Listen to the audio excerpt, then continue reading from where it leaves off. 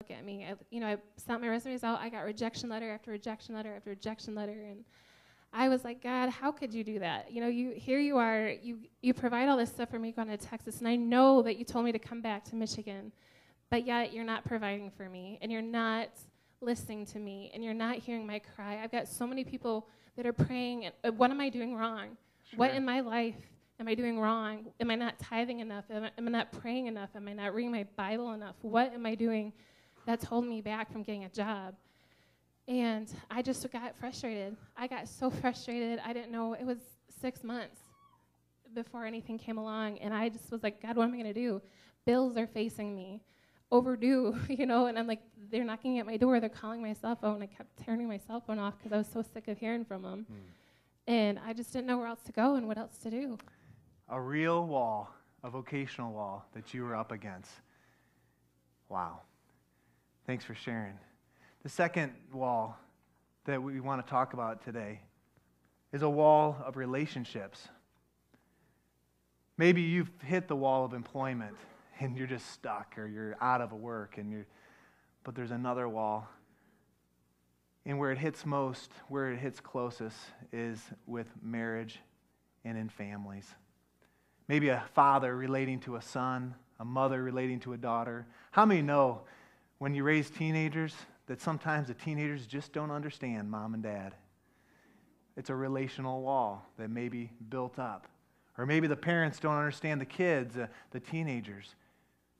And man, in life, husbands and wives oftentimes will hit a wall. Divorce is up, and it's the same as it is in the church, as it is in the secular world. Devastation. This wall is very real. And what happens is that we get stuck at a relational wall at times, and it can be very painful, very deep cutting. And Matt, I know that you deal with this all the time in your business. He's a family therapist. But talk about that, but then also how you've hit this wall personally in your life. Well, I'm a marriage and family therapist, and I work with people every day. Sometimes I see during a week up to 80 or 100 people. I should say in a month, 80 to 100 people. And most of the people that are coming in, it's because of brokenness in a relationship. Sometimes it's within themselves and between them and God, but most of the time it's between themselves and a family member, whether it's something that happened in their past with a parent, whether it's something in their current relationship with their children or in a marriage situation. And just because I'm a counselor doesn't mean I'm immune to that. There's things in my life that have happened in the past, and even recently, that I have come up against from time to time. And most of you know Cindy, my wife. She's in the nursery, and I'm going to be heading there in a minute to help out. But her family, my family, we grew up in very different families. Her family was very open and comfortable talking about conflict, dealing with their feelings, being open. And my family, I love them to death. Sometimes we tended to avoid conflict and be a little bit more introspective and hold things in. And when we were first married together, things were going really well. It was easy to be open. It was easy to connect and to go deep with each other. And then slowly, I started to kind of revert back to what felt normal to me. Holding on to things, being a man, I have to be strong. I can't really share what I'm struggling with, what I'm worried about, the things in my life that were embarrassing or shameful. And what I struggled with from time to time was, can I share this? Can I be open? There was a wall that I let get between my wife and I. And that's very painful. It's hard, especially for Cindy, to think, how could you not share with me? I'm your wife. And a lot of the things that I was dealing with internally, I needed to go in to talk with someone about and learn how to let go of some of the things that I struggled with. And it's very difficult to do. But transparency and openness and honesty is really where it's at. Very good. Thanks for sharing. And Matt, we have a similar story in the sense that we come from similar backgrounds. And some of the things he shared, I have struggled with as well. In those first couple years, it was like fireworks, wasn't it, Jess? It was like, what in the world have we done? But this relational wall is not just for those that have a family, raising kids, parents, or it's also this can happen in the life of a single individual. And I know there's many people here that are in that state. And what happens at a relational wall when you're single, the expectation is high that, well, you're going to get married or you're going to be in a relationship. And the expectations are high, and then, boom, the carpet is pulled out from underneath you for one reason or the next. This relational wall is serious. It's difficult. There was one lady I read about just earlier this week. She'd been spending about a third of her income on eHarmony. You familiar with that? Heard of that before? And you say, well, that's ridiculous. Well, it's not ridiculous because she wanted to find a mate. And she was surprised to find out that statistics came out that half of the men on eHarmony were actually married, looking out, putting out feelers for if they could get something better. Isn't that ridiculous? And then of the half that were single, 70%, the statistics came out, that they were lying about their age, about their weight, their looks, about their income level. And talk about hitting a wall as a single Christian and as a single individual. This wall is serious. It can be tough. This is a tough wall to break through. There's another wall that many people on this side of eternity will hit. What I'd like to call this wall is kind of a physical wall, a calamity wall. Maybe you're going through life, busting through life, and you go for a routine office visit, and all of a sudden, diabetes, high blood pressure, cancer, melanoma, whatever the case might be. And all of a sudden, you're facing a wall that you didn't expect in your life. This wall could be a wall of grief. It could be a wall of loss. And we've experienced that in our church body over the last couple years, individuals that have passed. And I'll tell you, that is a tough wall. This wall is most of the time hits, and it's totally unexpected. And we're faced with this wall in our lives at different times. It might be a chronic pain issue. You're saying, man, is life ever going to be normal? I know my wife, she struggles with her sleep, and it's like, will we ever get a full night of sleep again? This wall can hurt, and it's very real. I want to introduce you to a friend of mine, Mike Panyard. He's been with us since the turn of the year, and started, I think, the last Sunday of December, or early in January. And Mike, 23 years ago, was on the top of the world. He was living the American dream. Mike had a wife and 2 kids. He worked in a button factory. No, I'm just kidding. What he did, he was a real estate developer and an acquisition specialist. He worked for the Snyder Group out of Ann Arbor, right? And he worked in their historic district, dealing with properties. Similar, if you're familiar with Grand Haven, the Story and Clark Piano Factory, how they completely renovated that. That was the type of work that Mike was doing. In a 3-year term leading up to 1987, he was managing and facilitating $150 million in renovation. He was well respected in the community. He was flying all over the United States. He was here and there, from Florida to California to Baltimore, Michigan, of course. And he was on the top of his game. And on Easter Sunday, this is no lie, on Easter Sunday, 1987, at 1:05 in the afternoon, Mike Panyard hit a physical wall. Why don't you share what happened? Big time. I was breaking the yard. We had a house in White Lake, and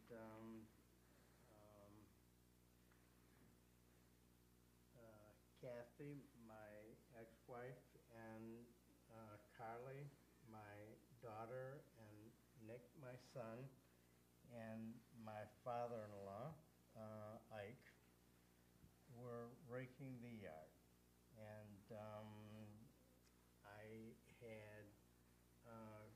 good opportunity. Um, Monday morning, I was going to be in charge of the acquisition for Horizon Group, okay? And I thought, okay, great. And I just was braking, and I said, holy smokes, I am having a stroke. And it didn't hit me.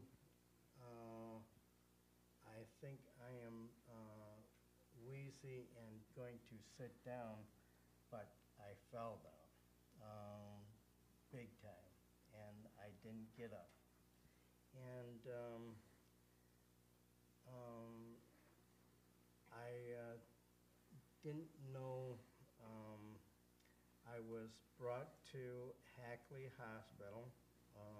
Gary Gurdon, who I know very well, he is a neurologist, and he was operating on me.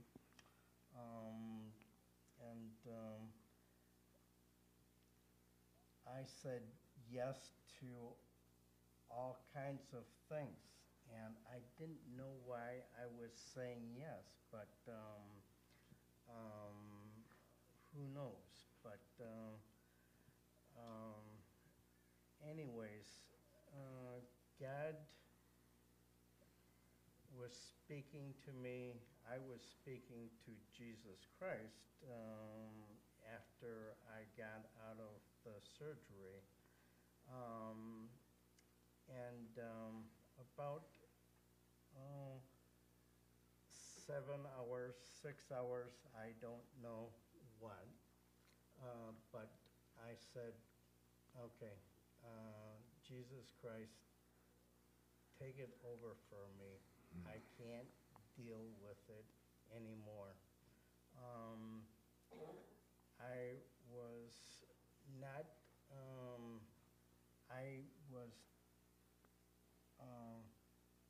I didn't want to go to sleep because I didn't know if I would wake up. So I was awake for 50 to 53 hours.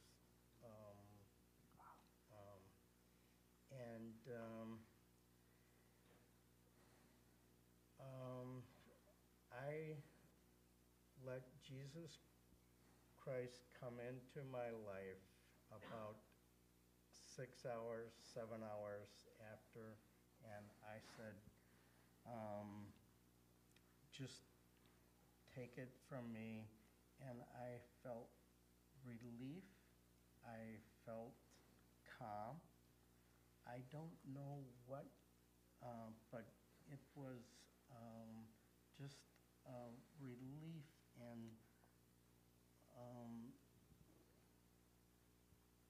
something had been,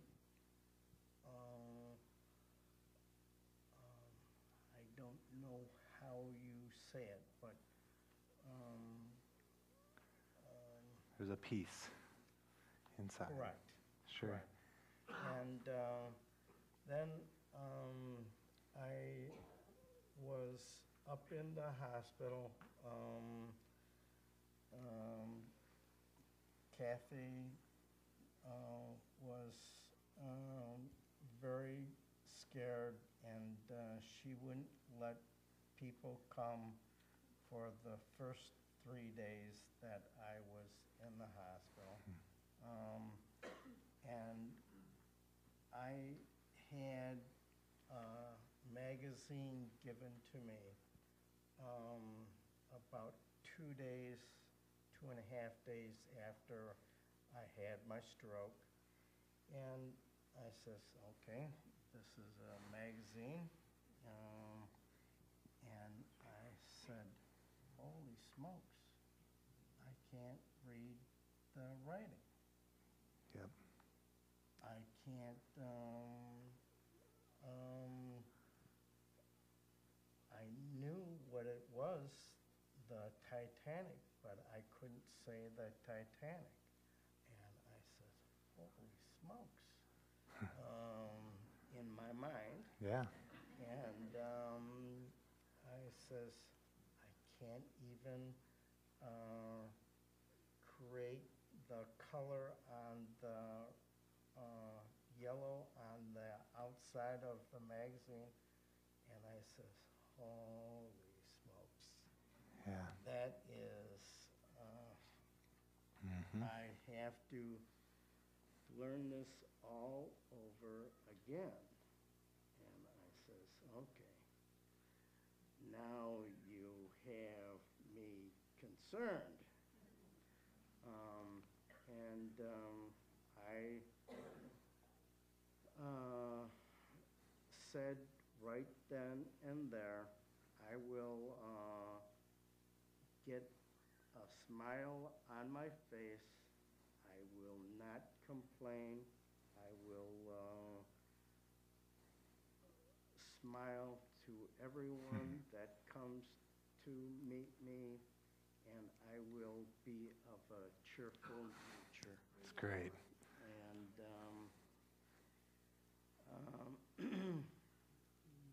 I was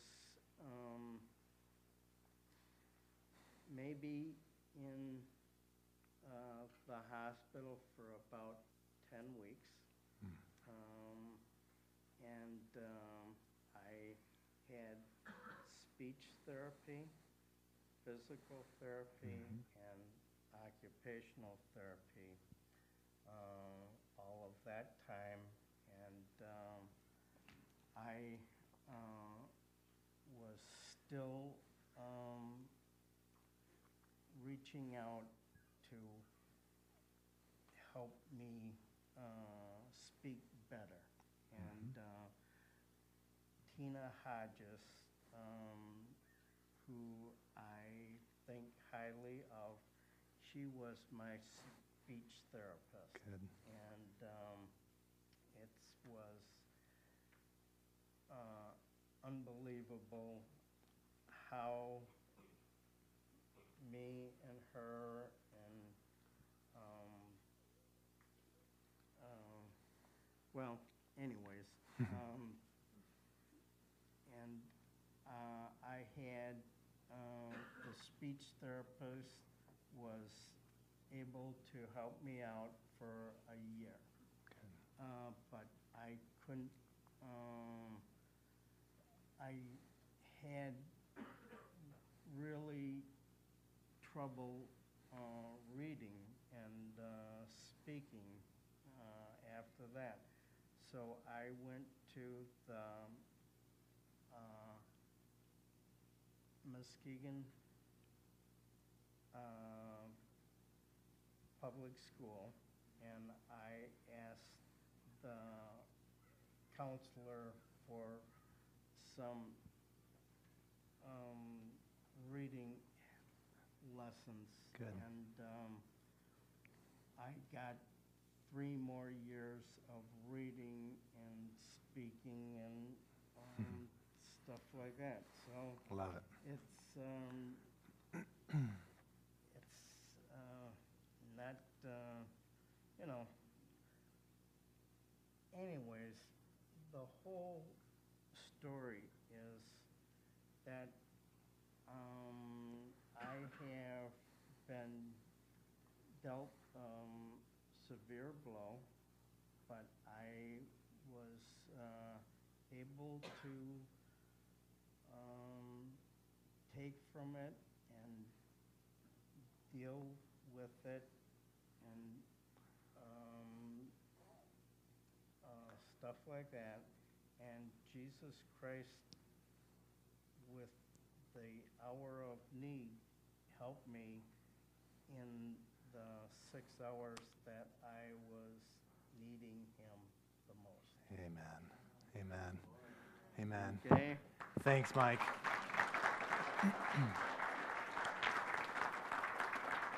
I That is an incredible wall that Mike hit. And what's interesting is we talked is that it wasn't just a physical wall that you hit. It affected your relationships. It affected your work. And God is still doing a work in you. And he said earlier, well, I was out 3 things. I couldn't walk, I couldn't talk, and couldn't read. And he said, I got 2 of the 3 back. And that's pretty good, he said. And I appreciate that about you, that your heart is open and that you have a good attitude. And I'll tell you, God is using you, and I'm excited for your future and how God is going to continue to do wonderful things in your life. What's interesting about each of these 3 walls is that I believe that the story of Easter can help us get over the walls that come up in our lives. You say, well, what in the world is this last wall? I asked the guys that were out, I said, make it as tall as you possibly can. And Chris Fisk said, well, we can take out the ceiling tiles and keep going, Pastor. I said, well, we better not do that. But this wall is a wall that we're going to hit. You say, well, I might sneak by the occupational wall, the work wall. I could even get by the relationship and go through life pretty smooth, and maybe there's no significant walls there. I could sneak by, live a healthy life and all of this. But we are all, 100% of us, going to hit this wall. This wall is a wall that you can't get over by yourself. It's a wall of mortality. I don't know how about you, but when I go to a funeral or go in for a viewing, it seems like the funeral people, they're always happy, and I know they're paid to have a smile and to greet you well. But what's interesting is that there's no recession in the funeral business. People are still dying, and we're all going to hit this wall of mortality. In fact, sometimes I think they kind of look at you like they kind of check you out and 6'4", 210 pounds. We got a box for you down in the basement. We've got hundreds of them, and we're ready for you. And I know that's their job, and we can't knock them for that. But this wall of mortality faces each and every one of us. No matter where we are in life, 100% of us will hit this wall. You can't make it out of it. In fact, Hebrews 9:27 says that we were appointed once to die. We were appointed once to die. Now, if you had some kind of hope in reincarnation, according to Scripture, that is not going to happen. We are not going to be reincarnated as a new individual, as a new life. We live once, and then we enter into eternity. Our soul carries on. There's no reincarnation. But the interesting thing about this wall is this is not a wall that we have to be afraid of. This is a wall that we can be prepared for. We can prepare for the day when we will meet this wall. And the best way to do that is to get to know Jesus, because he blew through this wall. And that's the story of Easter. The grave of Jesus is empty. He has conquered the grave. John 11:25, Jesus says, I am the resurrection and the life, and whoever believes in me will live. So when we hit this wall of mortality, on the other side of eternity, there is great hope for those that have turned our hearts to him. Jesus is the only religious leader in history who has gone through this wall and has survived, proving his messiahship. Now, my parents have been to Jerusalem, and maybe there's some of you that have traveled there. And there is, in Jerusalem, a grave that is empty. There is no other religious leader that has that claim. And I'll tell you, that gives me great comfort. It's the story of Easter, how Jesus came down into earth. He lived a perfect life. He died for all mankind, but he didn't stay in the grave. And some of you may be struggling with the reality of that story. Or is that a factual story, or is that truth? Well, we've got a tool. It's the case for Easter. This guy named Lee Strobel, he was an investigative and journalist, And he went out to disprove the resurrection. And if you're familiar with the book, over a period of time, he realized that the resurrection was absolutely factual. And we've got a copy, if you're interested, on the outside. If you're a guest with us, we want to encourage you to take one of these with you. Or take one for a friend. Take one for someone that is in your life that may be asking the question, was the resurrection real? We have this great hope as believers. And there's this term that we use in the Christian faith called substitutionary atonement. Are you familiar with that? If you break it down, substitutionary, I can relate to that. I played sports. And in basketball, when I played basketball, sometimes I was the substitute. Other times, I would be taken out of the game and a substitute would come in and play in my spot. There was a substitute, and Jesus was our substitute. Atonement talks about a payment that is due. And we all have this huge payment of sin. And the fact is we can't pay for it ourselves. But Jesus, the perfect Lamb of God, came to earth. He made it personal. And He paid the price for my sin and for your sin. Now, what's interesting about this is that we can accept this as a perfect gift. It's a story of Easter that Jesus broke through and the grave is empty. Titus 3:5 says that it's not by works that we are saved. It's by grace. It's a gift of God. And the result of Easter is that on the other side of this wall is not a mystery. We know that on the other side of this wall, there is an eternity waiting for us. And because of Easter, we can get through this wall or over the wall or under, however you would say it. And on the other side is heaven, a place waiting for us. And Jesus is there sitting at the right hand of the Father, interceding for us, interceding for you. And Jesus wants us to make it through. Heaven is eternal life, and it starts not when we pass. I believe heaven can start right here, right now. You know the verse that says, "Thy kingdom come, thy will be done."